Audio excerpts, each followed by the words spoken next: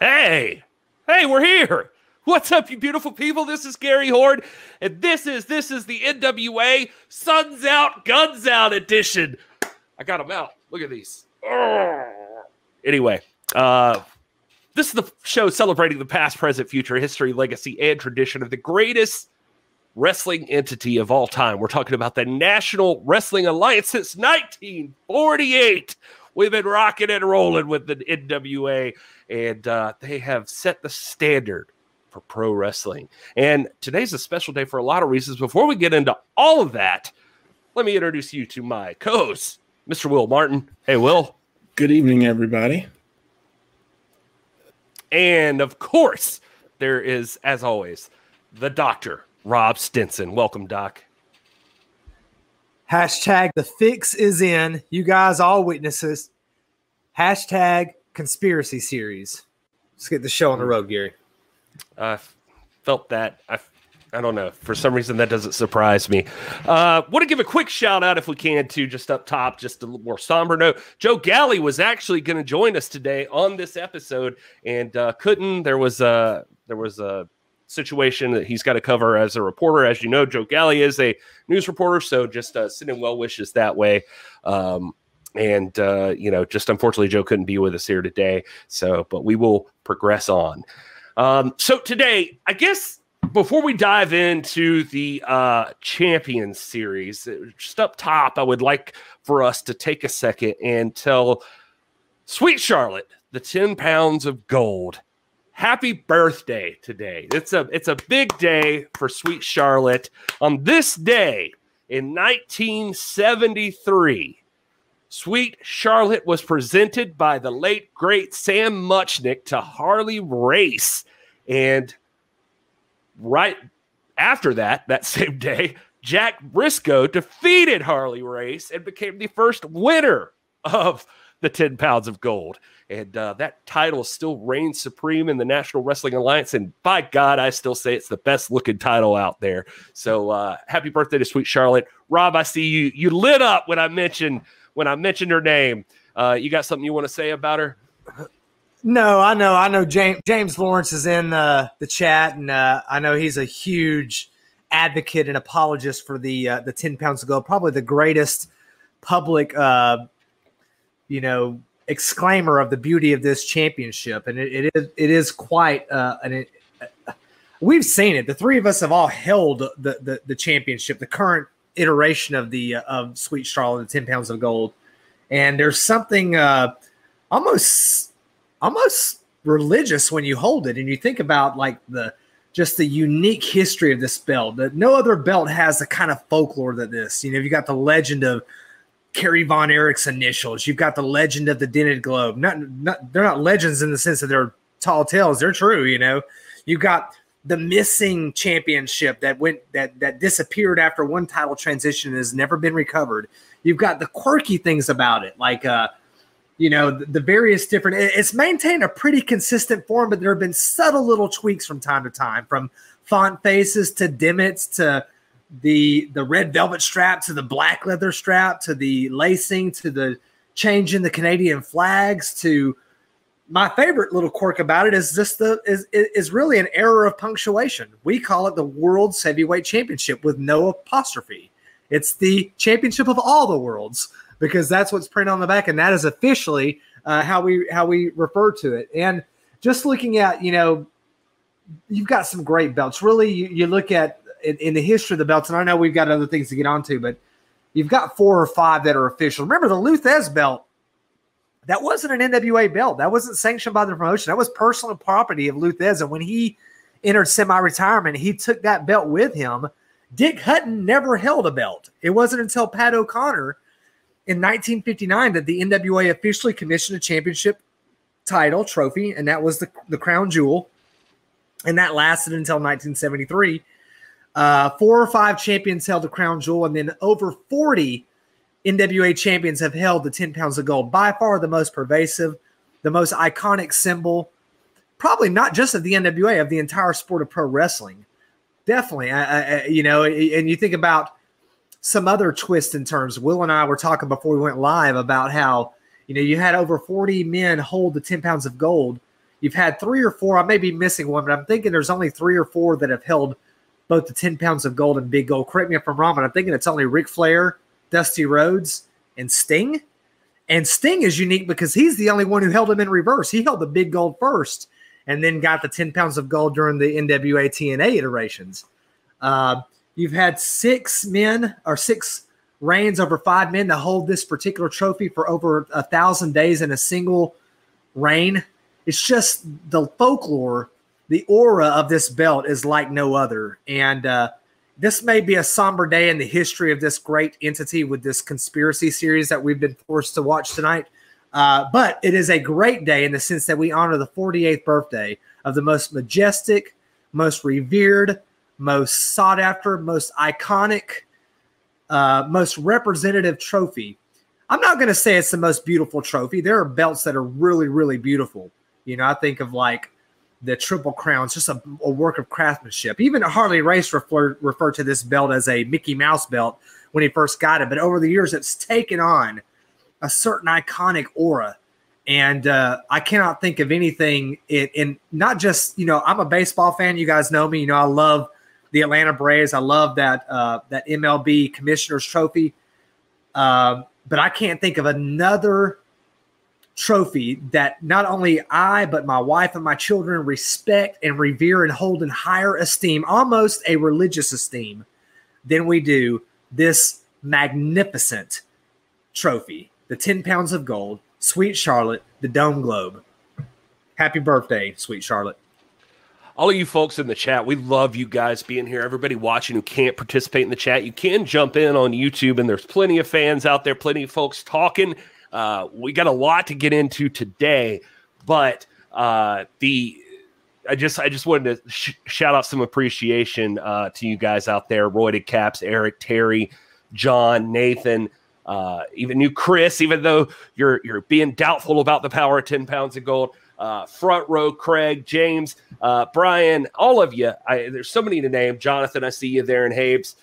Good to see you. But my point that I was getting to with the chat, bringing it up, is that James Lawrence is in there. And I love that our fans of the NWA are so educated in the sport. James Lawrence pointing out to us that Christian would also be someone who, you know, you mentioned Sting holding that reverse, which I guess Christian actually qualifies the other way around because he held the 10 pounds of gold in NWA TNA, but he also, if you count the WWE version of Big Gold, Christian also held Big Gold. So everybody's shaking their head. Nah, big Gold. We do not. Because Big Gold is the crumb rind. That Big Gold is the crumb rind. That model has been replicated by. I mean, there's an independent promotion 6 miles down the road in Dalton, Georgia, that has a Big Gold as their title. That is not Big Gold. Big Gold is the National Wrestling Alliance World's Heavyweight Champions that was commissioned specifically for Ric Flair in 1986. That and only that is Big Gold. Yeah. All right. Well, so we'll just throw it out there that we're aware, at least, that there is that discussion to be had. But the other thing I wanted to get to is just today's a celebratory day, just because like we said, the 10 pounds of gold. And Will, I'm sorry, I stepped right over you, man. I know that you're a newer fan to the NWA, and you came on with the start of this show when you first joined it. It's just how, considering the WWF Intercontinental Championship or the Winged Eagle belt or the whatever belts, Big Gold out there, how high has the 10 pounds of gold risen in esteem for you? Oh, well, it's the pinnacle. And you say I'm a new NWA fan. I'm a newer fan of the Lightning One era of NWA that we're currently in. Yeah. But I started watching wrestling in the late 80s on TBS. And so that was the belt that I saw Ric Flair carrying on TV. So that was, I mean, to me, that was wrestling from the time I was a kid. And I was a WCW fan throughout the years and kind of stayed in that lane. So that was always the pinnacle for me. Even when they moved to Big Gold and then it kind of dissolved in WCW and WWF are doing their thing. But I mean, yeah, it still represents that because that's the unique thing about this particular belt. it's not just the history, it's the visual of knowing the same belt that we see Nick Aldis walk out with right now today is the same visual that we have of Harley Race and of these guys, Ric Flair and these guys in the past. You can't really say that about another belt because they've all been updated. And look, I'm all for progress. I'm all for updating things. And, I'm a graphic designer, so I love when things are modernized and stuff like that. But the 10 pounds of gold is just something you don't need to modernize. It's timeless.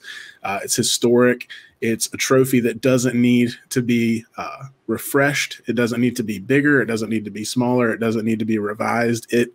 It is perfect in its current form, and it is a representation of, like Rob said, I mean, I place it side by side, if not a little above, a Lombardi trophy or a Stanley Cup or something like that, as far as representing greatness in a certain sport, and as we call it, the one true sport of professional wrestling. So it's huge. And it was a lot of fun celebrating that today. The NWA put out a post about saying happy birthday and asking people what their kind of fondest memory of it was. So it was really fun to go read that and kind of participate in that chat. So it's just really cool.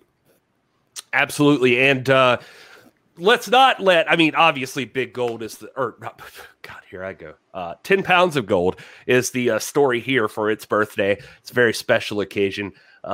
But let's not also forget that the day that it debuted, that evening, a title change occurred in the NWA. So this is also the anniversary of Jack Briscoe defeating Harley Race for the NWA World's Heavyweight Championship, and Jack Briscoe being one of the great champions of all time. So just wanted to throw that out there. I don't know if you have anything to add, Rob.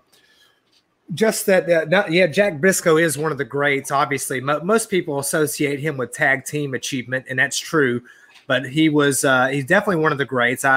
People place him in the top. In an organization that's had dozens upon dozens and dozens of champions in its storied past, Jack Briscoe ranks definitely in the top, 15 or 20 championship holders ever. But I think a more important occurrence happens that we forget, and this is the end of Harley Race's first title reign. Harley Race would go on to hold this particular version of the NWA Championship more than any other person. He held it 8 times. I think the second most was Ric Flair, who held the 10 pounds of gold. Maybe off. I'm thinking 6 times. I was just doing my numbers yesterday, but I'm thinking it was 6 times. Harley Race held it 8 times. The 10 pounds of gold. Remember, one of those championship reigns was concurrently with the crown jewel. But this was the end of Harley Race's first reign. He would go on to reign 7 more times. And definitely anybody who makes an argument about who's on the Mount Rushmore, you got a substantial amount of people that make the credible argument that Harley Race is on that Mount Rushmore, the 4 or 5 greatest NWA champions in history. And tonight is the 48th anniversary of the end of his first reign. So that's pretty important as well.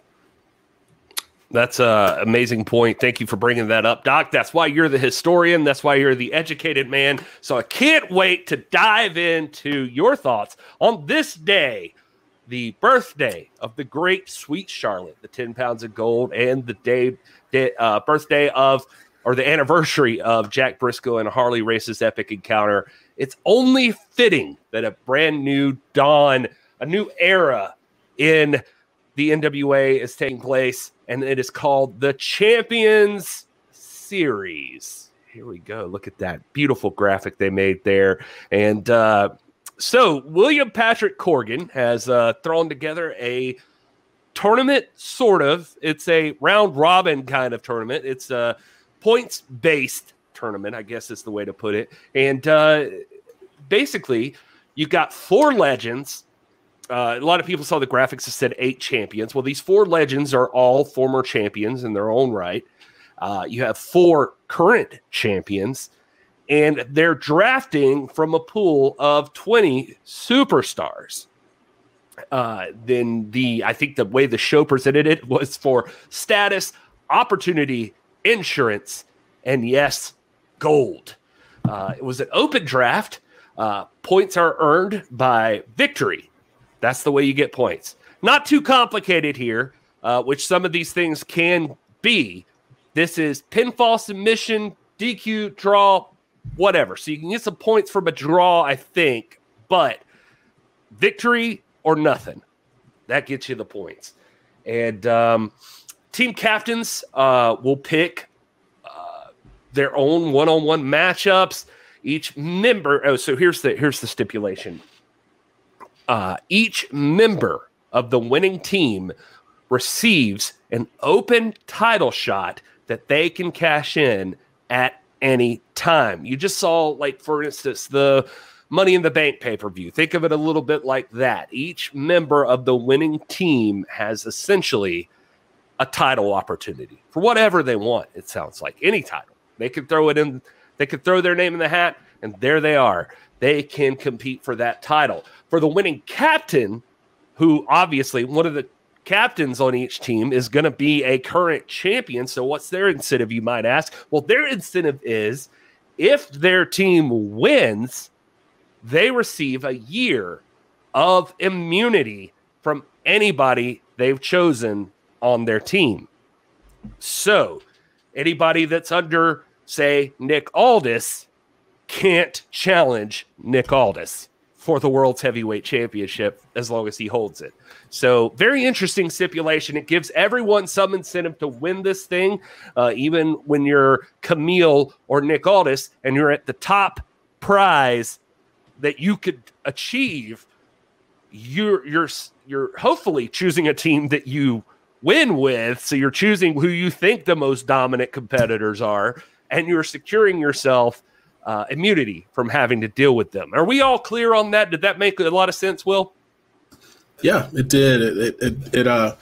It's unlike anything we've ever really seen before, which is kind of cool. And it is a little different. I had to open my mind a little bit as, a traditional wrestling fan, but I think it's great. And I think you hit the nail on the head that there's incentive for everybody from the top down to win this thing.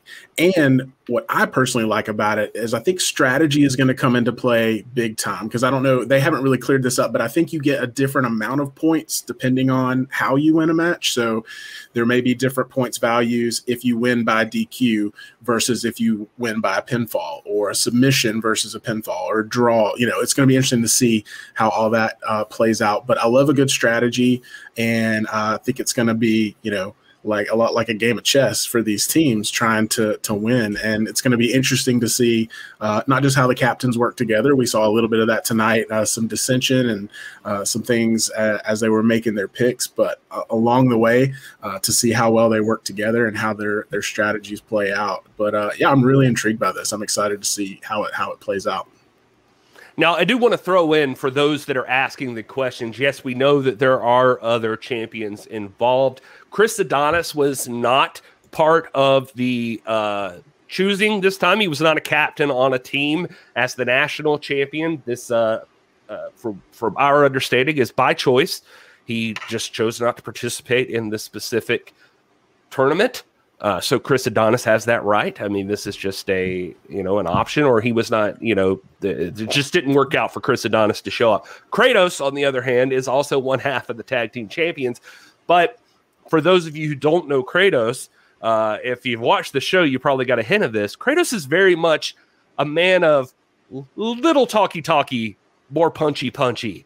And so Kratos is looking for a fight anywhere he goes. And if it means an opportunity for more gold, well, that is Kratos's goal right now. He's as Rob put him, he's a gun for hire with Aaron Stevens. And right now he has tag team gold, but Kratos is very much seeking any other gold. Chris Adonis, less incentive, I guess. I can sort of see his side of things. He's already a national champion. And the next step for him is the world's heavyweight champion if he so chooses to do so. So he's kind of in a set position. It doesn't matter much for him to participate here unless he's doing what he did in the Battle Royal and helping his boys in Strictly Business. I mean, presumptively. I don't know. I don't know that for a fact. But anyway, Rob, I just got to ask you, objectively, looking at this contest, once it was laid out here tonight, you knew what was expected,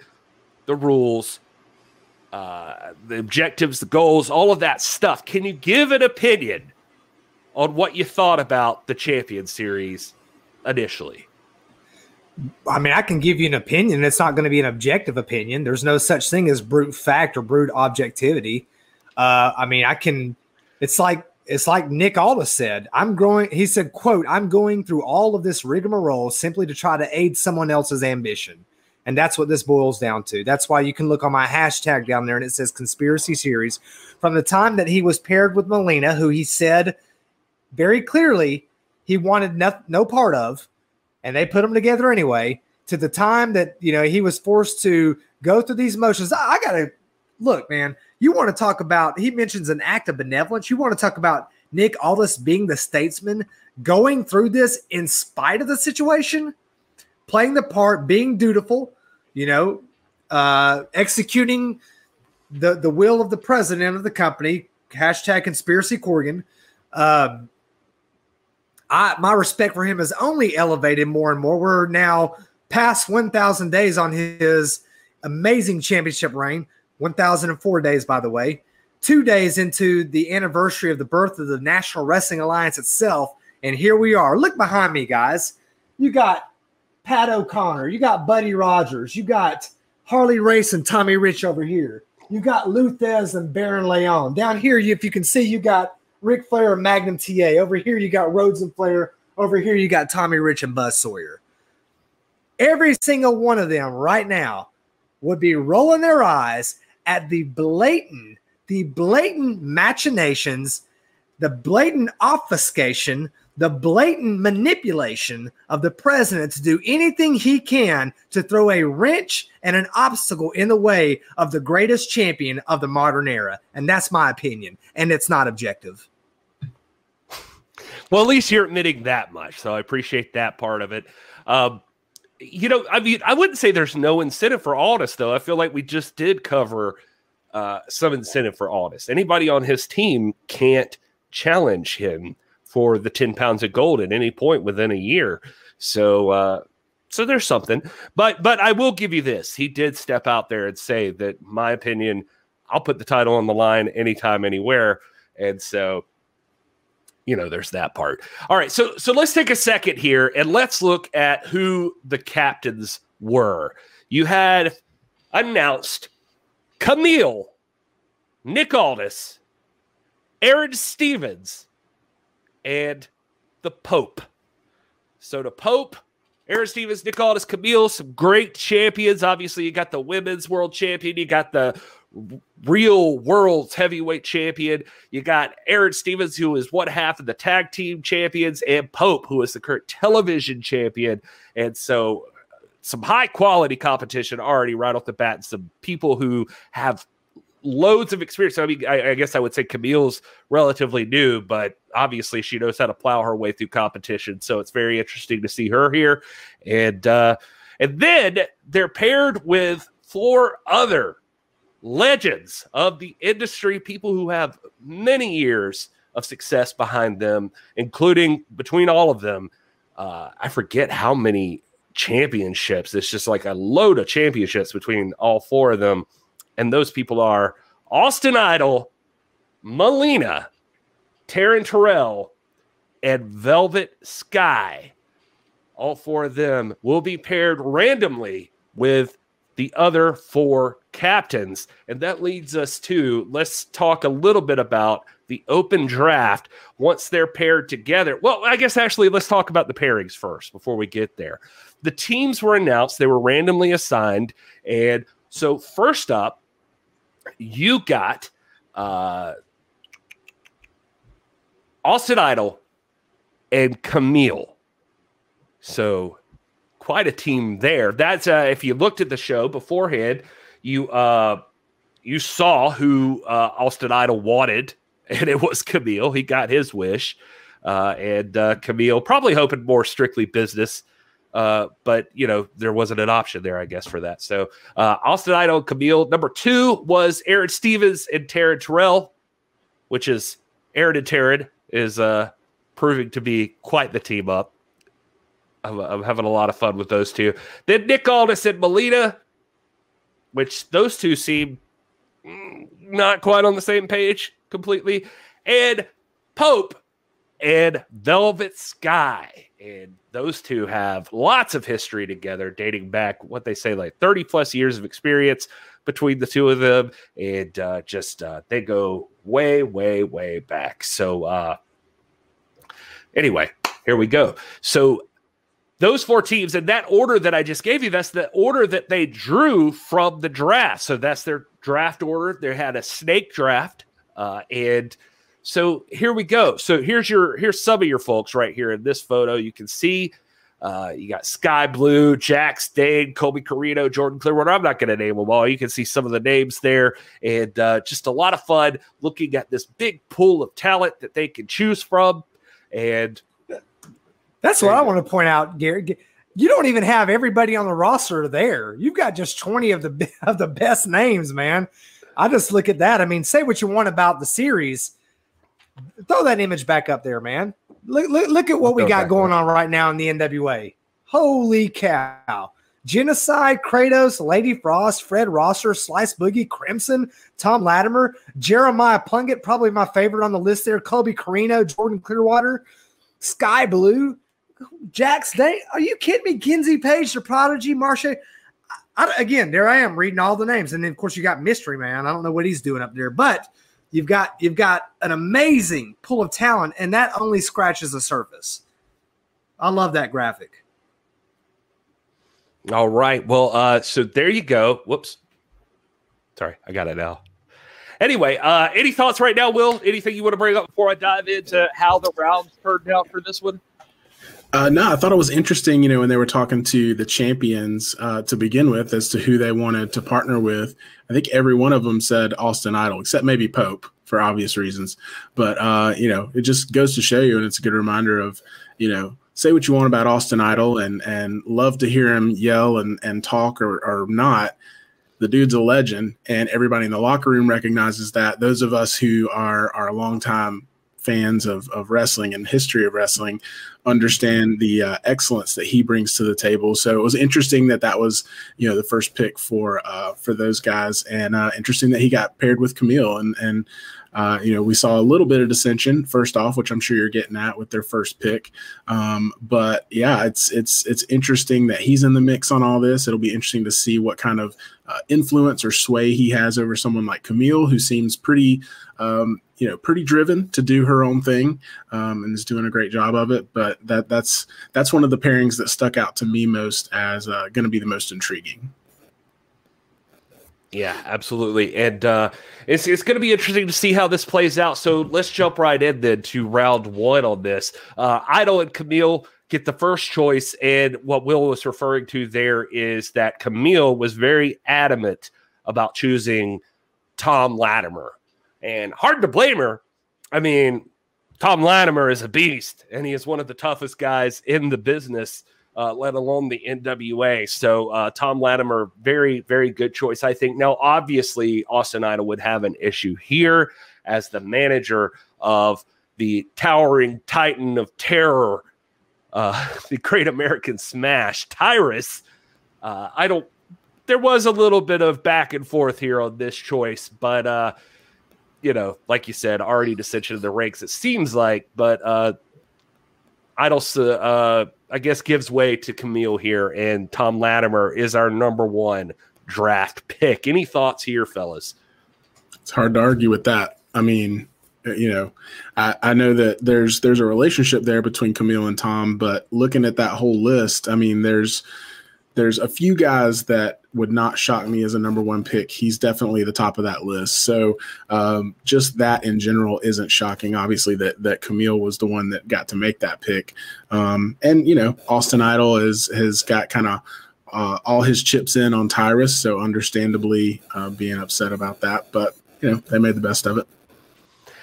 Doc, before you jump in there, let me just say to Brian B in the chat, listen, man, I want to be good to you. We're happy that you're a paying customer of the NWA, but honestly, we've heard it. We get it. And if this is the hill you want to die on, then fair enough, but you're just irritating everybody else in the chat. And so just no more of that or you're out. All right, Doc, let's go. I think part of here it is. The Champion Series is here. We got to live with it, okay? Like it or not. And, we've got a lot of enthusiasm for it. I'm one of the ones who let me get this straight. I don't hate the premise of this. I just see behind this some sinister activity. I see some sinister motives, as it were. But all things being equal, okay, one of the interesting things to me here in the early parts of this episode is seeing how the dynamics between the legends and the champions play out. Like, I'm really seeing a lot of chemistry between Velvet Sky and the Pope. And I thought I saw a lot of chemistry between Camille and Austin Idol until this pick was made. But again, all things being equal, if I were a team captain, if I were, say, Nick Aldis, and basically, let's be honest, we're basically the same person. If I were Nick Aldis, my first pick would be Tom Latimer. No doubt about it. I think that's a legitimate first pick. Obviously, Austin's got his motivations and his own presuppositional pre-commitments, but I think Camille did a great job in this pick. I don't see any personal incentive behind this at all. I think that she, being a champion, knows what it takes to assemble a great team, and I think she landed the number 1 overall draft pick. And in my book, it's Tom Latimer. Love Nathan in the chat saying, can we crowdfund Doc getting some new cereals, some Conspirios? That's good. I like that. Anyway, all right. So let's jump in. Second pick of the night. Well, if Idol and Camille aren't going to do it, well, Aaron and Taryn, the lovely couple. Taryn, I do mean lovely. You're so pretty. Anyway, Tyrus. Tyrus is taken by Aaron and Taryn. So the Great American Smash beat number 2. Or Terrace, as Aaron Steven keeps calling it. This, I mean, it's hard to hate on this team. Aaron and Taryn are I mean, I think Taryn called them cute, and so normally I don't use that word, but it's true. They are the cutest. Yeah, agreed. All right. Well, next up in the round 1, Melina and Nick Aldis choose Crimson. And that was a surprise to some. Joe Galley seemed to question Aldis's pick, and Aldis took offense to that. Galley asking about Murdoch being out there in the for opportunity in this tournament, and Aldis doesn't care. He chooses his friend and thinks there's nothing more dangerous than a man with something to prove, and he feels that Crimson has that, so he chooses Crimson in this tournament. And then I'll just go ahead and finish off here. So with that, Velvet Sky and Pope end up taking Trevor Murdoch as their round 1 pick. And so there you go. You've got Tom Latimer, Tyrus, Crimson, and Murdoch off the board. Round 1, anything you guys want to add to that one? No, I'll agree that Crimson was a surprise, and that's no disrespect to him. He's, he's every much a first-round draft pick in any tournament. But, yeah, I mean, I personally did not think that Nick in any universe would have picked Trevor Murdoch, so that wasn't as big of a shock to me as apparently it was to Joe Galley. And I'm a big Joe Galley fan, and I'm not a conspiracy guy. But that did kind of shock me a little bit because I was like, well, obviously, like, have you been paying attention? Nick's not going to team up with Trevor. That doesn't make any sense.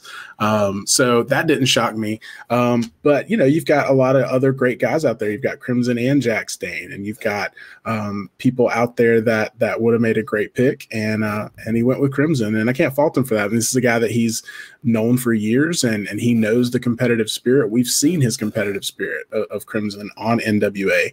And so, I think, again, just like we said about Tom and these other guys, that's a good first-round pick no matter how you cut it. Go ahead, Doc. I have to agree with Will. His explanation is sound, though roughly stated, and for different reasons. First of all, Joe Galley, gerrymander Joe Galley. To question this pick, you already have to have the assumption that Nick Aldis is being set up. You already have to have that, because I'm going to tell you right now, Nick Aldis has no intentions of losing this championship series. And if he is certain that he's going to win it, and why shouldn't he be? He's been the world's heavyweight champion for 1,004 days, the sixth single longest reign in the history of this entity, this company. Why shouldn't he be certain he's going to win this? And if he is, then Trevor Murdoch has no threat anyway. He has no threat anyway. He's already been beaten. He's going to be beaten again on the 24th. And we're going to put an end to the myth of Trevor Murdoch. What is Nick Aldis doing, though? He's setting up probably one of the most deserving, one of the most really exciting and intriguing athletes in the sport of professional wrestling. One with maybe the highest trajectory of all, right up there with Tom Latimer and Crimson. I think this pick totally makes sense. And only if you were like Gerrymander Joe and Irish Pat Kenny, Conspiracy Corgan, and Billy the Kid Trask, only if you were like those guys thinking that this is a setup and it's a pick that's going to pay off, would you even assume that Nick Aldis in any universe, in any time-space continuum, ever would pick a man like Trevor Murdoch on his team? And those are facts. Okay, I've got like basically exactly what I said. Yeah, well, but except I've got a million things that you act like. You know what? Now it's probably let's go. But no, to act like Fact Trevor Murdoch is not a deserving. Fact and fallacy, Gary. Come on. I'm just saying to act like Trevor Murdoch doesn't deserve a pick. You're just like writing him off as like he's a nobody, as he's a non-factor in this tournament. He is consistently since joining the NWA to the end of the line, Trevor. Back to the end of the line. That's what I'm saying. Whatever. Anyway, all right, let's jump into round number 2. Velvet, it's round number 2, but I'm going to call it 1B for a couple of reasons. One, we don't want to, as Doc would say, point A, we don't want to relegate the women to the second round. They're just as important for these first round picks. And point 2, we want to say, Joe Galley kept calling round 3 round 2 anyway. So, so we're assuming that's what they were going for. So here we are, round number 1B. We get the women involved, and Velvet Sky and Pope, who seem to be super cohesive as a team. Pope tossing the expertise on this one over to Velvet Sky, letting her make the choice, and she makes a damn fine choice, if I say so myself, in picking Genocide. And so the mighty Genocide is already on board with Pope and Velvet. Melina and Aldis get second pick in this round, and they go with Sky Blue, which is interesting. I wouldn't have expected that from Melina, but that is what she did here. And she seemed to have some issues with Sky previously, but here we are. Taryn and Aaron, they may have a sleeper pick here as far as I'm concerned when they choose Lady Frost. Let us not forget how good Lady Frost has looked in the middle of the ring. She has been on top of her game. So Taryn and Aaron, excellent pick here. But that is not to discount Austin Idol and Camille as they choose Kenzie Page for their final choice here. And actually, I guess it was kind of on them. This was Kenzie was the last person in the tournament. So it's not to say that she's last pick, but this is especially interesting to me that Kenzie Page, Blue Chipper, as Rob called her previously, in her own right, Kenzie Page has a title match with Camille this weekend. So it's kind of fun that they ended up on the same team together here in the Champions Series. So I'm curious what you guys think about these round 2 picks. Yeah, I thought, I mean, it's hard to argue with any of them. I think for me, Genocide being the first pick, I think that's probably the route I would have gone. I don't know if you agree, Rob, but just looking at what was out there on the board, it's hard to not pick Genocide first. And I do agree with Gary that Lady Frost, I don't know that I'd call her a sleeper pick. I mean, maybe just in the sense that she hasn't really scratched the surface of what she can and is probably going to accomplish in the NWA yet. So, but I think she's well qualified to be there for sure. And I think she's going to make some waves along the way. And Kenzie Page, that's definitely interesting. I do think the Sky Blue pick was interesting. And I think later on in the night, we heard from Nick Aldis, the champ, that that may have been his doing. That's who he wanted, because he seems to be really high on Sky Blue and her future and what she's going to be able to accomplish, and sees a lot of potential in her. So I thought it was solid. I'm glad to see those 4 ladies in the tournament, and it'll be interesting to see how it pans out. And I have no idea where Gary is. I just realized he's not here. Rob, over to you. Right. Yeah. You got the a matter of power versus principle here. When you look at the 2 women on either side of the selection here in the first round of the women's draft, Genocide on one end, Kenzie Page on the other. The margin of difference between these 4 women is so slim. And you'd look at Kenzie Page and Sky Blue, no doubt, 2 prodigies, 2 blue chip prospects. Are they there yet to make that step into world championship title contention? Are they ready to challenge for the Burke? I don't know. Most people in the world would have said Tommy Rich was not ready. And what did he do? He upset Harley Race, one of the greats of all time. He reigned for 5 days, 5 or 6 days, something like that. James Lawrence probably has the exact figure.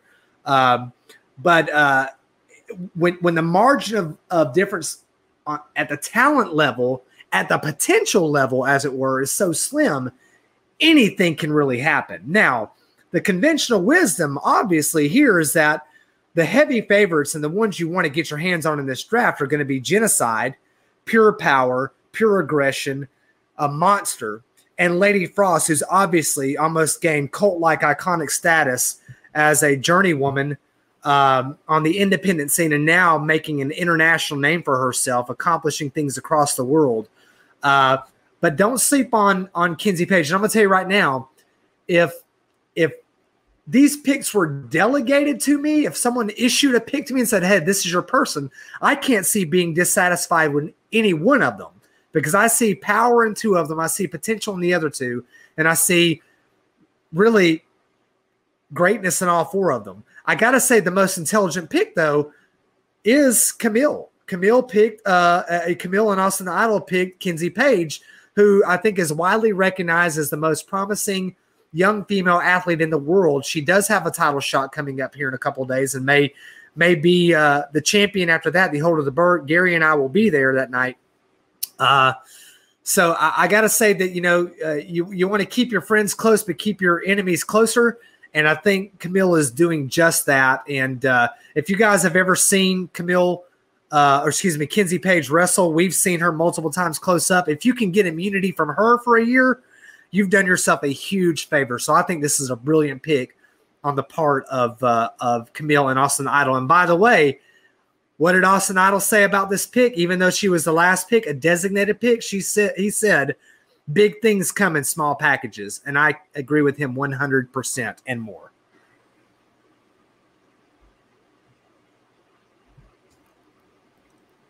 I'm just gonna. I love when Gary talks on mute. He's so animated. Oh, I'm sorry. No, I was just thinking out loud, and I was just like, what if Kenzie Page beats Camille this weekend at the Hilton Rumble, the Gathering 2?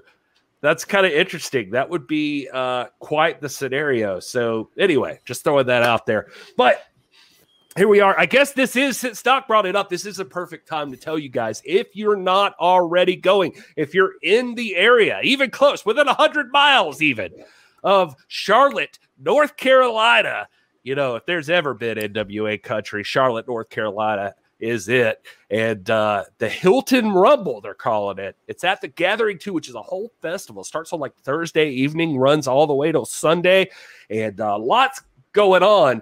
But on July 24th specifically, there's a morning signing with a bunch of stars and a lot of matches taking place that evening, and some great stuff too, by the way. Not just throwaway stuff. I mean, there's a women's tag team match between Samantha Starr, who has, I'm sorry, I don't think this is a tag team match. I think they're just in their corner. Baby Doll in the corner of Samantha Starr, and Shalon Royal having Dark Journey in her corner. And so that's going to be exciting. You got Sam Houston in action that night, which is quite the treat. Sam Houston and Lodi is there. You got Colby Carrino, NWA's own Colby Carrino, taking on John Schuyler. You got Mike Jackson in action, but the ones we're going to focus in on this evening are, of course, there is an NWA World's Women's Championship. The Burke on the line as Camille defends against Kenzie Page. And, of course, Sweet Charlotte, whose birthday is today. Celebrate good times. Come on.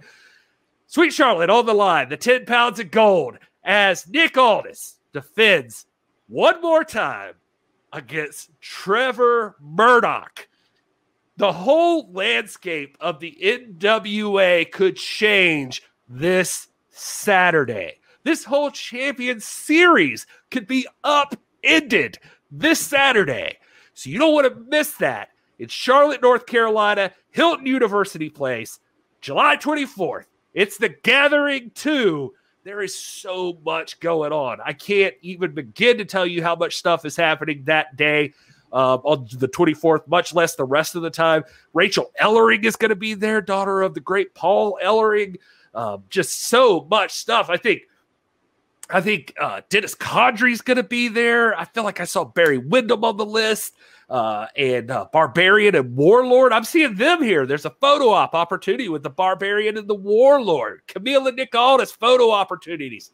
There's so much stuff. The Mulkey brothers are there, for God's sake. How could you miss this? The Gathering 2, Charlotte, North Carolina. You got to get down there. And it's going to be a blast. So anyway, just throwing that out there for the Gathering 2. This is going to be huge. All right. Well, that out of the way. Oh, I should throw out the Revolt's going to be there as well. And that, of course, includes Caleb Conley, who's also been a regular face in the National Wrestling Alliance as well. So shout out Caleb Conley. Round number 3. Caleb with a K. Caleb with a K. Yeah, you see him regularly on TNA Impact right now. So round number 2, we're going to call this, I guess. Camille and Idol get the first pick, and they make quite the choice. The man who doesn't even have to be in this tournament, but just chooses to because he's a bad dude, and that is the almighty Kratos is in this one. And so Kratos going to Team Camille, Team Idol. Next up, Aaron and Taryn make a decision. Now, Aaron doesn't seem like he's necessarily jumping in here, but if I got to give her credit where it's due, besides being just lovely beyond belief. Taryn, you're gorgeous. Anyway, JTG is chosen for Aaron and Taryn. And who can blame him? Because that's an amazing pick, which leads to Melina and Nick Aldis actually seeming to agree on this one. They go with Mr. No Days Off, Fred Rosser.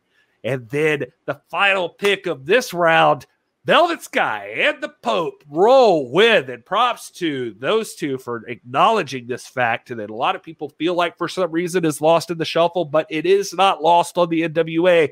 Former NWA World's Heavyweight Champion, Mr. Jax Dane, goes to Velvet Sky and the Pope.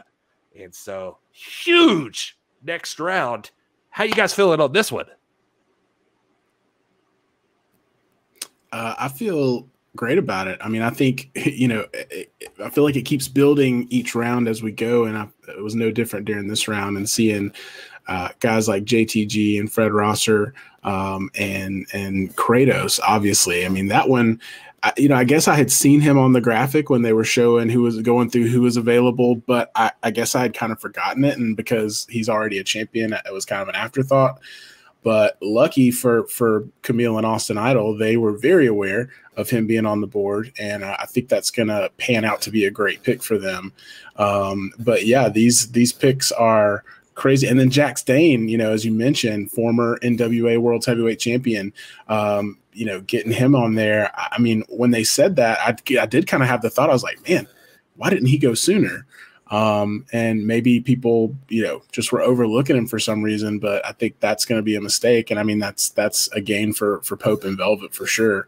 But yeah, I mean, it's, and going back to what Rob said, when we were looking at everybody available, it's like, it's crazy in the NWA right now. You can't go wrong with any of these picks. I mean, when you get down even to the alternates, as we're going to talk about in a minute, any of those guys are quality picks. So, we're at a spot in the NWA where something like this, and that's why I'm excited about the Champions Series as a whole, because I mean, and we'll get to the matchups in a minute, but it's like it can go either way at any time because of the level and the caliber of talent in the NWA. And I think that's what's going to make this Champions Series even more intriguing. You don't have these, definite like, oh, this guy's going to win, this girl's going to win. It can really go either way. And I know that's a cliche in wrestling, and we say that a lot, but I feel like with the current landscape of the National Wrestling Alliance, it's absolutely true. So I'm excited.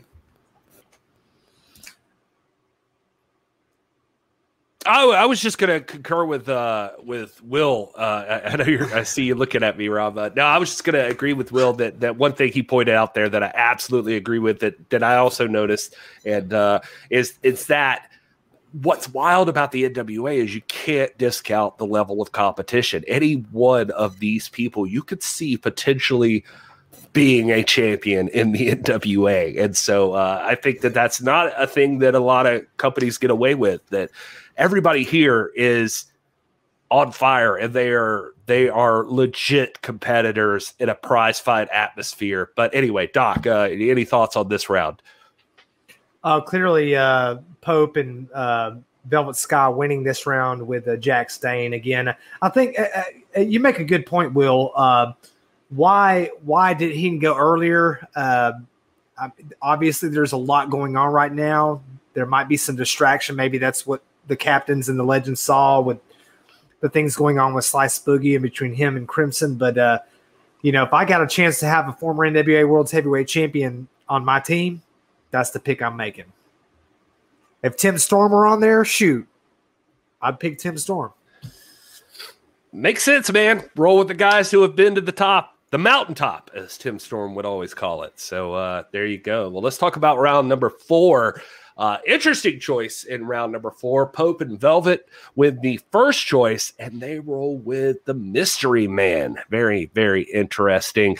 The man that nobody knows who he is or much about him. He's only been hired and all the paperwork handled by William Patrick Corgan, and there he is. He gets chosen, Pope and Velvet, betting on the mystery. So kind of love to see it. It's just exciting. It adds an intriguing element to the story.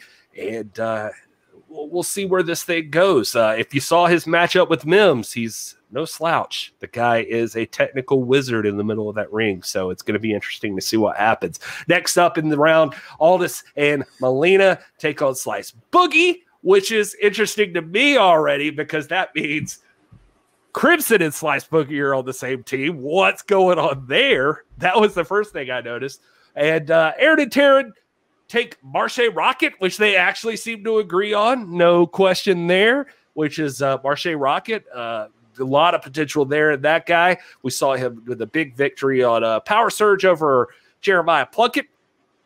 And then Idol and Camille end up taking the big, strong Mims, which is another blue chipper in the NWA right now. A rookie, but by no means a pushover.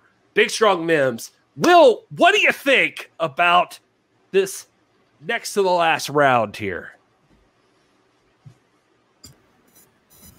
Sorry, I had to find the mute button. I mean, it's just as intriguing as all the other rounds. I mean, again, you've got interesting matchups. You bring up a good point about Slice Boogie and Crimson now being on the same team. It's yet to be seen how well the actual teammates are going to have to work together. That'll be interesting to see when it comes to that dynamic. But you've got a pretty good lineup of guys coming out in this round too, between Mims and Mystery Man, who we've seen go toe to toe, and Mystery Man really, holding his ground and showing kind of his cards as to what he can do in the ring, which was pretty impressive. And then Marche Rocket and Slice Boogie, who have tag teamed together, going back to Back for the Attack, or not Back for the Attack, but in last season of Power and beyond. So, a lot of guys on the board in this round that work well together, but that will now, inevitably have to face each other at some point. So interesting. Doc, I'm curious your thoughts on this one. He's been waiting. As as especially with the mystery man involved. Yeah. Well, okay. But as impressed as I've been with the cohesion, you look at the legends and the champions that have been paired together. None of us can deny that it appears that the most cohesive team is Velvet Sky and the Pope. They obviously have a rapport. They're enthusiastic. They've made brilliant picks until this one. And I have to take issue with this one because this right here seems to me just as a playing out of the plan that was concocted weeks, months in advance even, as this mystery man here by the invitation of President William Patrick Corgan coming in here under a disguise with obviously, loaded motives. He says he's not part of any kind of conspiracy. He's disavowed that, but it seems to me. As I interrupt, whatever this is, I'm here to speak to you, the people that support the NWA. The championship series isn't just the beginning of my story. It's the beginning of me proving something to myself, that I deserve to be in the NWA, that I deserve to become a champion, because when I'm in that ring, I feel alive. I feel more alive than I've ever felt in my entire life, and I want you to feel it too. It's unfortunate that a lot of people still hold on to a lot of conspiracies, Rob. Maybe you should spend a little bit of time with your mouth shut and your ears open, because there's no hidden meaning behind the words that I say. This is the beginning of change. This is the beginning of how outsiders look at our sport. When I fought Mims, that was just showing you a little bit of what I'm capable of. During this championship series, I hold nothing back. Be ready.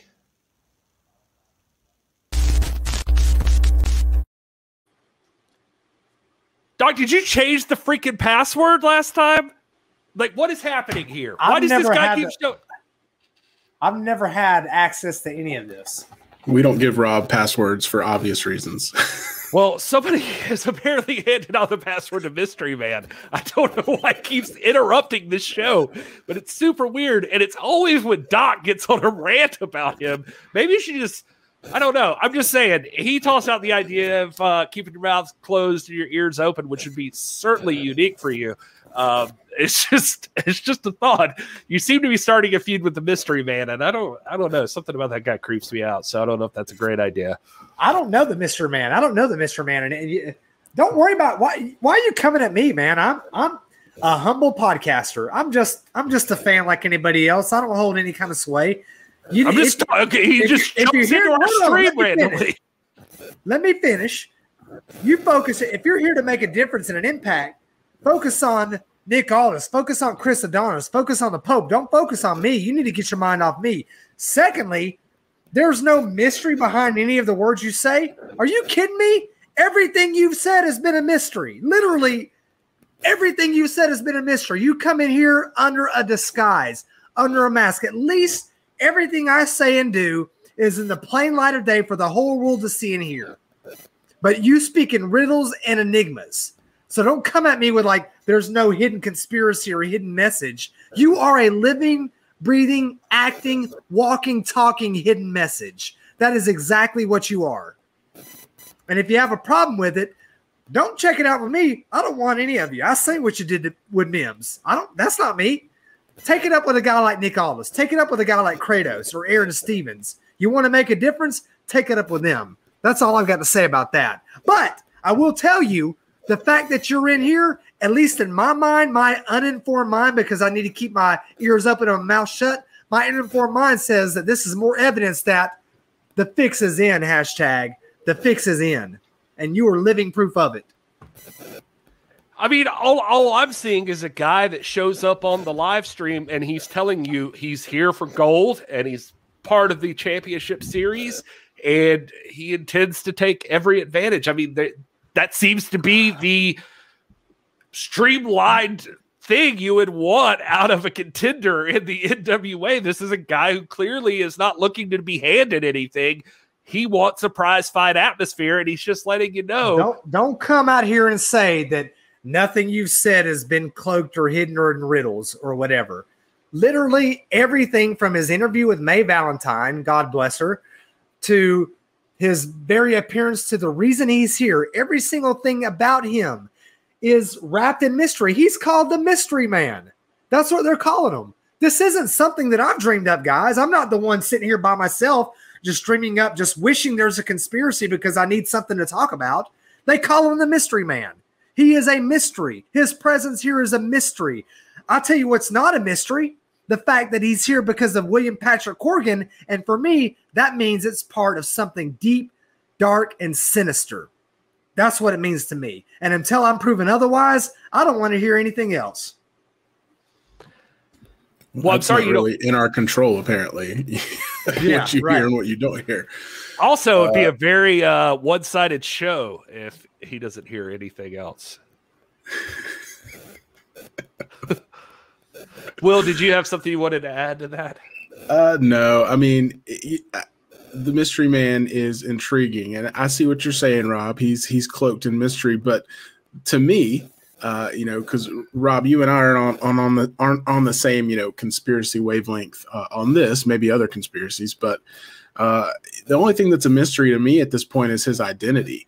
He's been pretty clear about why he's here. He wants to become a champion. And so I think it's inevitable, as you say, he's going to go after a Nick Aldis or something like that. But then if he were to go after Nick Aldis right now and say, hey, Nick Aldis, I'm calling you out, you would just scream that that's more evidence of a conspiracy, that he's going straight after Aldis. So there's really no winning with you in this whole scenario.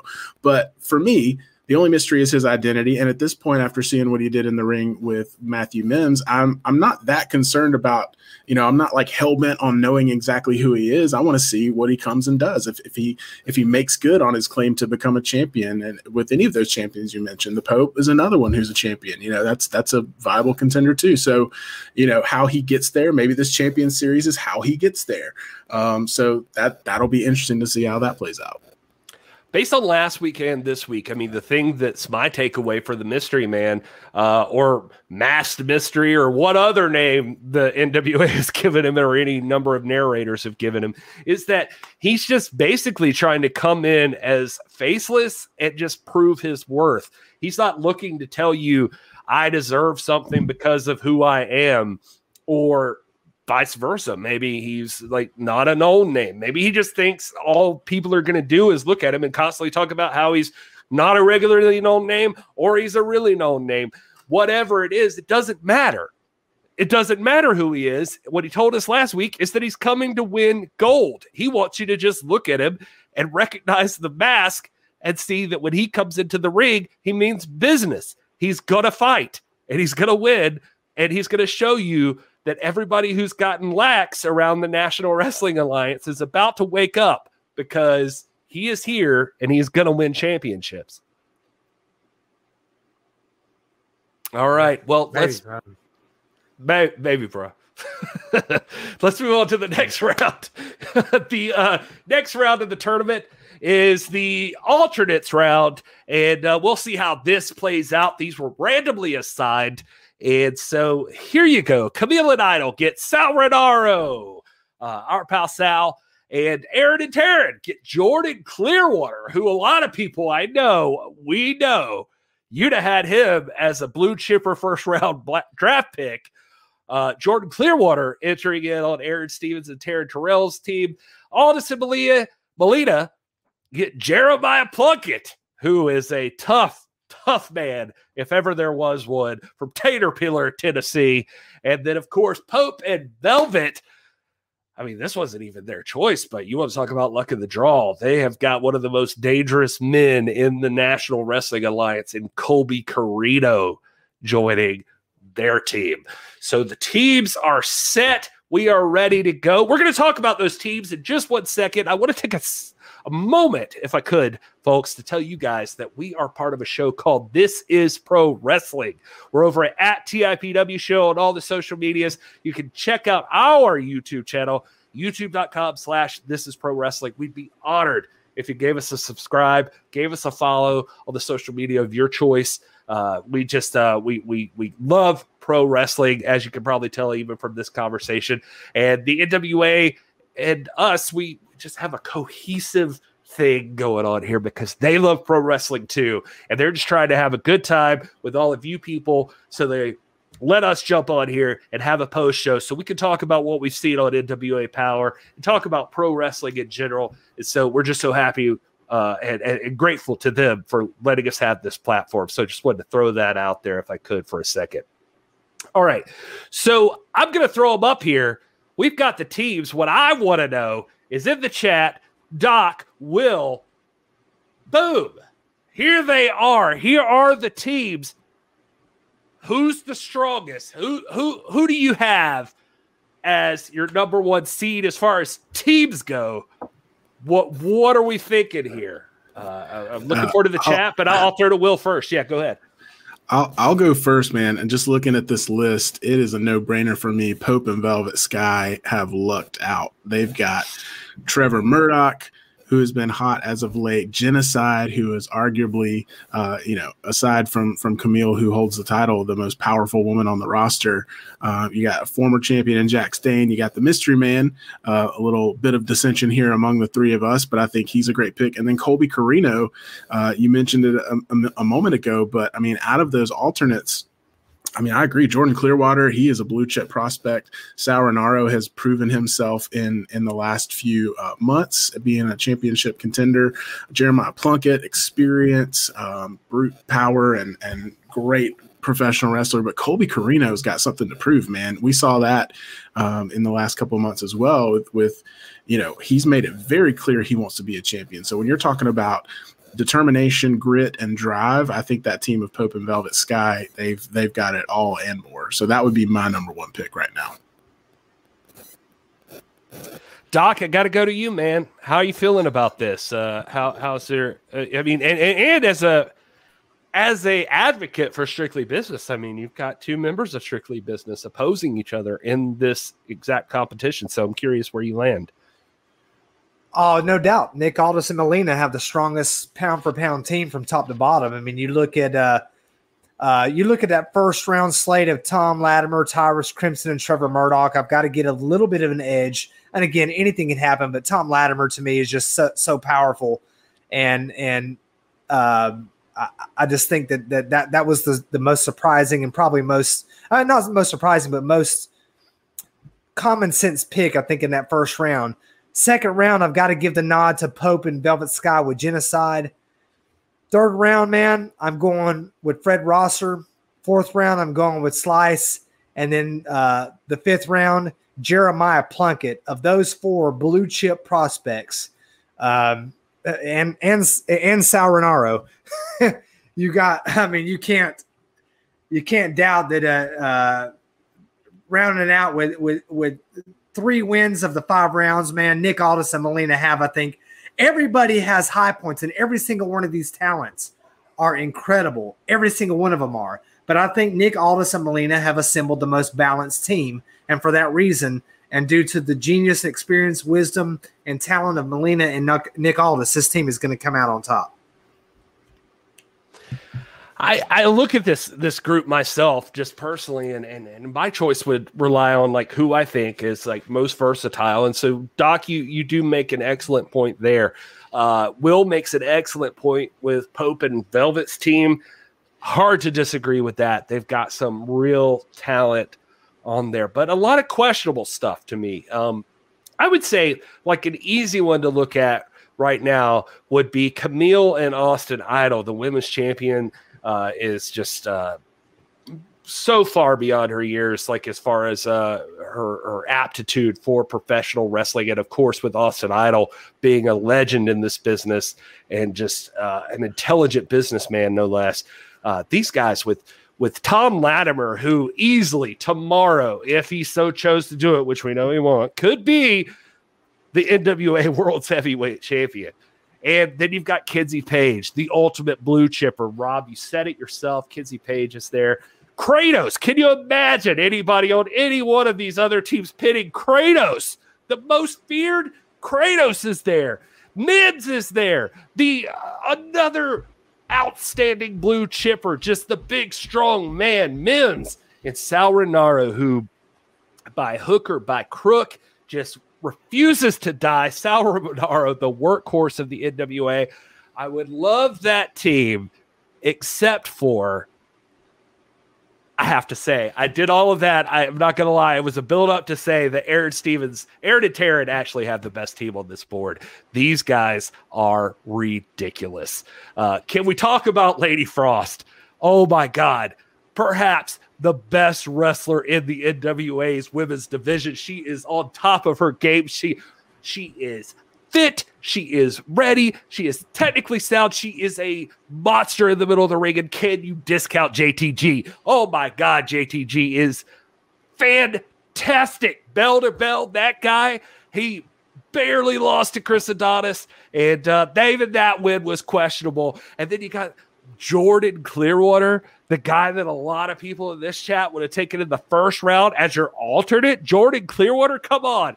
And then let's not discount the veteran Marche Rocket with a big victory over Jeremiah Plunkett on Power Surge. It just top to bottom, just size and agility all in one man. Marche Rocket is a prototype in the middle of the ring. And then, of course, you've got Tyrus, which barely anybody's even taken him off his feet, much less pinned the dude. So you're going to tell me that Tyrus, Lady Frost, JTG, Marche Rocket, Jordan Clearwater aren't the best team on this board?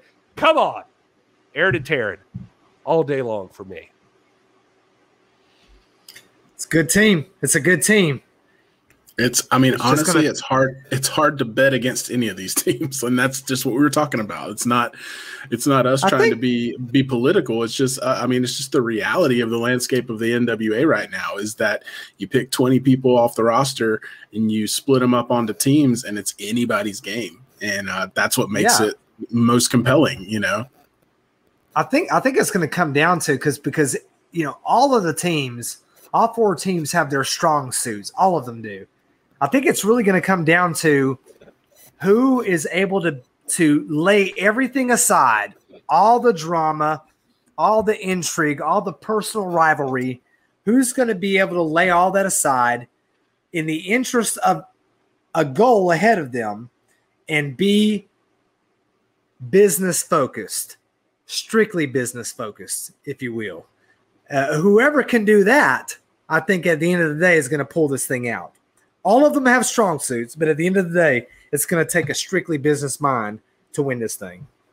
Shout out to Roy DeCaps in the chat, just pointing out Tim Storm's commentary tonight. It was fantastic, just the insight he provided. I will roll with that. Guys, we got to start moving this thing along. I know we're running everybody late here tonight, but it's just so fun talking about the setup for the Champion Series. And there's a lot to discuss, and we're going to get into more of it. Brian, I see you in the chat. Yeah, I think anybody who wins this, my understanding, we can get clarification from the NWA, but any winning team, if you're not already a champion, you've got a shot at championship gold. So wherever you want it, you can cash it in. And so Joe Galley and Tim Storm, fantastic job tonight on commentary. If we could give those guys a shout out. All right, let's talk about night one, or at least block A and block B of this tournament was set up here for us. And we can run through those matchups. Now, we won't go through every single detail of the decision-making process, but we will show you the matchups that are here.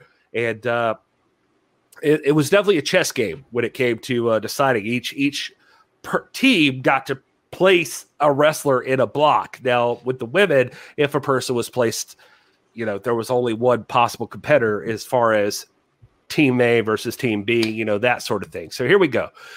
So Camille and Austin Idol are matched up against Aaron Stevens and Taryn Terrell's team in Block A here. And so it looks like I think Camille and Austin immediately went right to their number one choice, the number one overall pick, Tom Latimer, in position number one. So to counter that, Aaron Taryn seems to put Tyrus in position 4. This led to the other guys taking Kenzie Page, No, actually, I think the snake draft was in effect. Aaron and Taryn put Lady Frost into position 3, which automatically made Kinsey Page there. Kratos was placed up against Tyrus, which makes all the sense in the world, of course. And that left Mims and JTG in Block A to take on each other. Curious, you guys, what are your thoughts on these matchups? Who do you see coming out on top here? I would say that. Go ahead, Will. Go ahead. Oh, yeah, go ahead. Okay. I mean, these are all intriguing matchups. No, you go ahead. These are all intriguing matchups. I mean, obviously, Tom Latimer and Marshe Rockett. I mean, that's going to be one to write home about. That's a marquee matchup at any event. But Mims and JTG, I mean, that's huge. Kinsey Page and Lady Frost, are you kidding me? Kratos and Tyrus, these guys have actually faced off one-on-one before. So but it's an interesting matchup, and these guys have been through a lot since then. So I mean, all of these are set up to be super competitive. I don't know that there's clear winners in any of these. It may be just based on your personal fandom and your preference. But yeah, this could go either way. Yeah, I think say what you want about the Champion Series. One of the very positive byproducts of it is that we get some incredible matches. I think we personally on this show mentioned a Kratos Tyrus drawn out rivalry as being something that would be a positive thing for pro wrestling. I'd love to see that. We've seen it before. I'd love to see it again. Kinsey Page and Lady Frost, are you kidding me?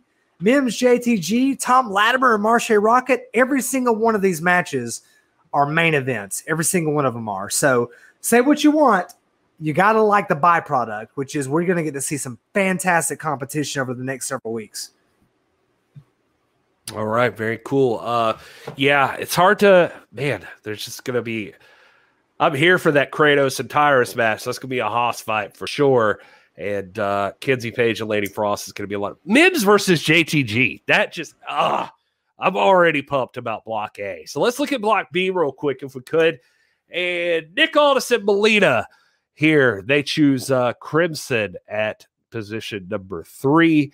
And I think Pope and Velvet put Trevor at number 2. And I forget exactly what order they all went in here, but it led to Genocide in position number 1, which automatically gave a spot to Sky Blue. Mystery Man matched up against Crimson, and Slice Boogie matched up against Jax Dane, making it even more interesting. As if their drama wasn't enough, the Crimson, Jax Dane, Slice Boogie triangle. Now Slice and Crimson are on the same team, and Slice needs to beat Jax Dane. So what does this mean for the War Kings? How does this all play out? That's one of the interesting things that stands out. Also, huge test for Mystery Man taking on Crimson. Fred Rosser versus Trevor Murdoch. That's bound to be a lot of fun. And Genocide versus Sky Blue, 2 of the hottest acts in the NWA right now, their women's division. So curious what your thoughts are. Doc, I'll turn to you first this time.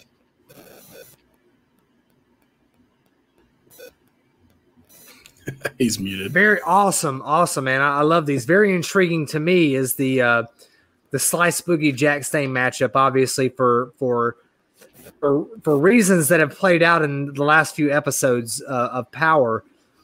Fred Rosser versus Trevor Murdoch, Sky Blue versus Genocide. Again, I'd pay to see either of those matches on main events.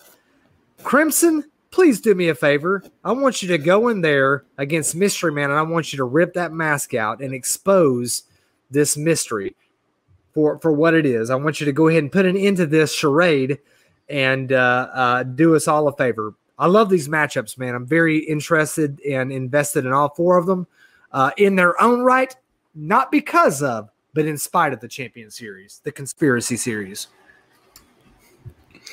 Well, I'll say that the most intriguing matchup to me out of these is Fred Rosser, Trevor Murdoch. I wouldn't say these guys are necessarily at odds with each other, but if you remember back a couple of weeks ago in the national title tournament finals, when Fred Rosser threw in the towel for JTG and cost him the match.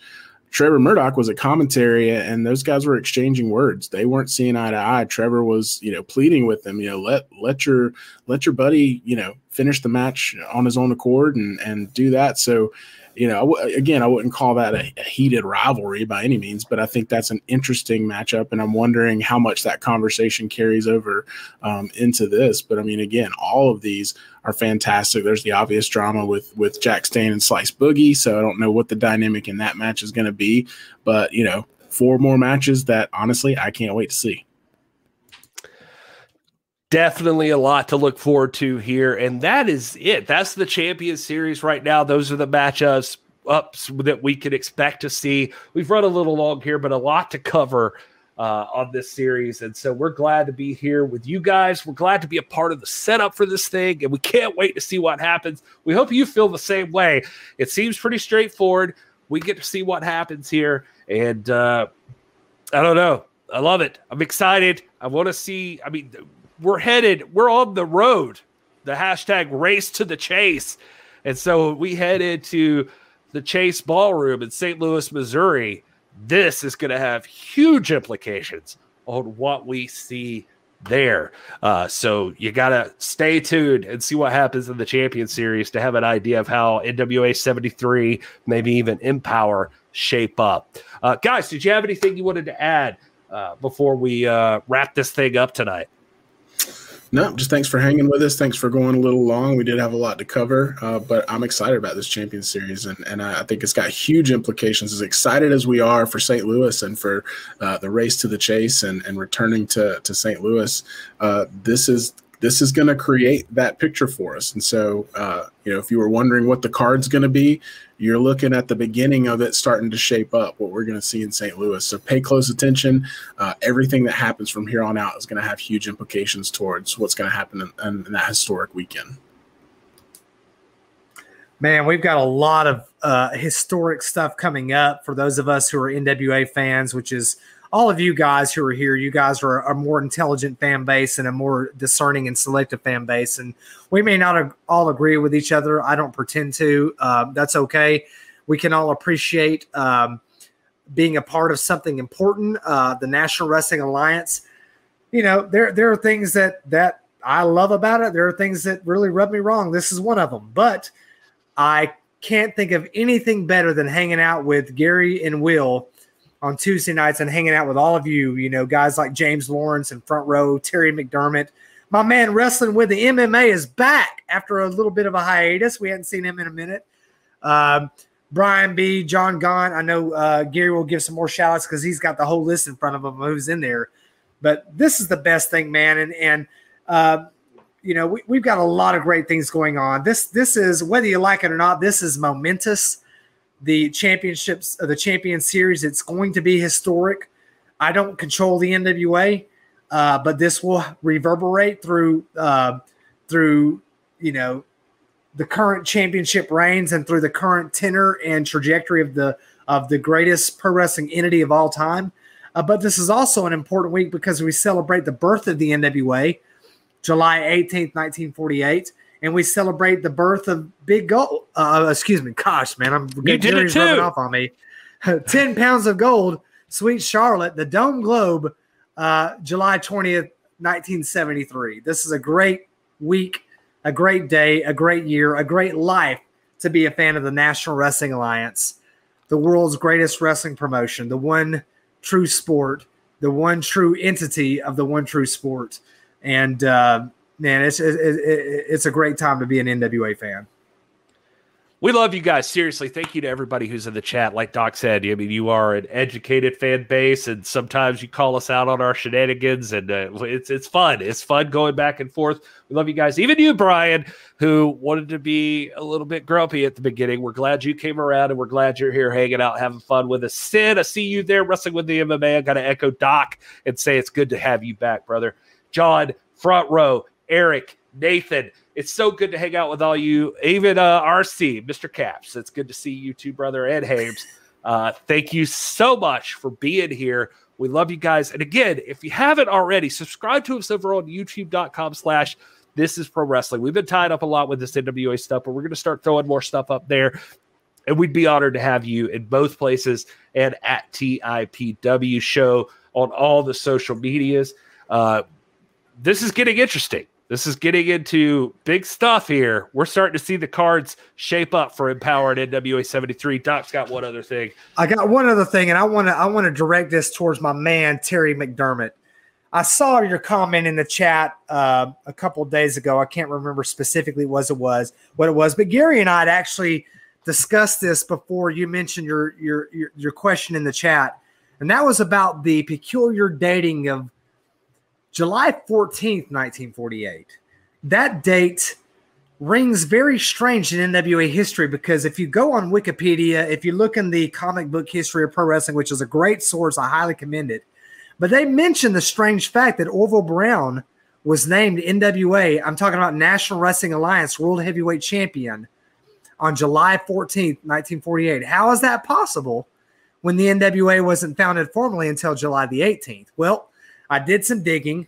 Tim Hornbaker and I are personal friends, and I went to him. I went to Brian Solomon, who are friends of the show, and I asked him about that, and I wanted to show you, Terry McDermott, this is for you. I mentioned you specifically. I asked that question. He, if you don't mind, Gary, I want to just put this out. Can I read this directly from I'm not the official historian of the NWA. A lot of people say that. There are many historians better than me. Terry McDermott, one of them, by the way. But no, you can't read it. Good night, everybody. No, I'm just kidding. Right. Tim Hornbaker is the official, semi-official, but most credible historian of the NWA. His book, National Wrestling Alliance, is the grad studies course in the history of the NWA, the greatest promotion in the history of the sport. And he said this. So I'm going to read it to you, and this is for you, Terry McDermott, directly, because I had you in mind. He says this, quote, July 1948 is the old fictional date of the NWA's formation that was printed in many publications in the early days. Wiki, unfortunately, still is using that information. When I was doing my research for my NWA book, I found the minutes for the initial NWA minute and proved that it was the July 18th, as you mentioned. These are the same documents that I sent you by DM.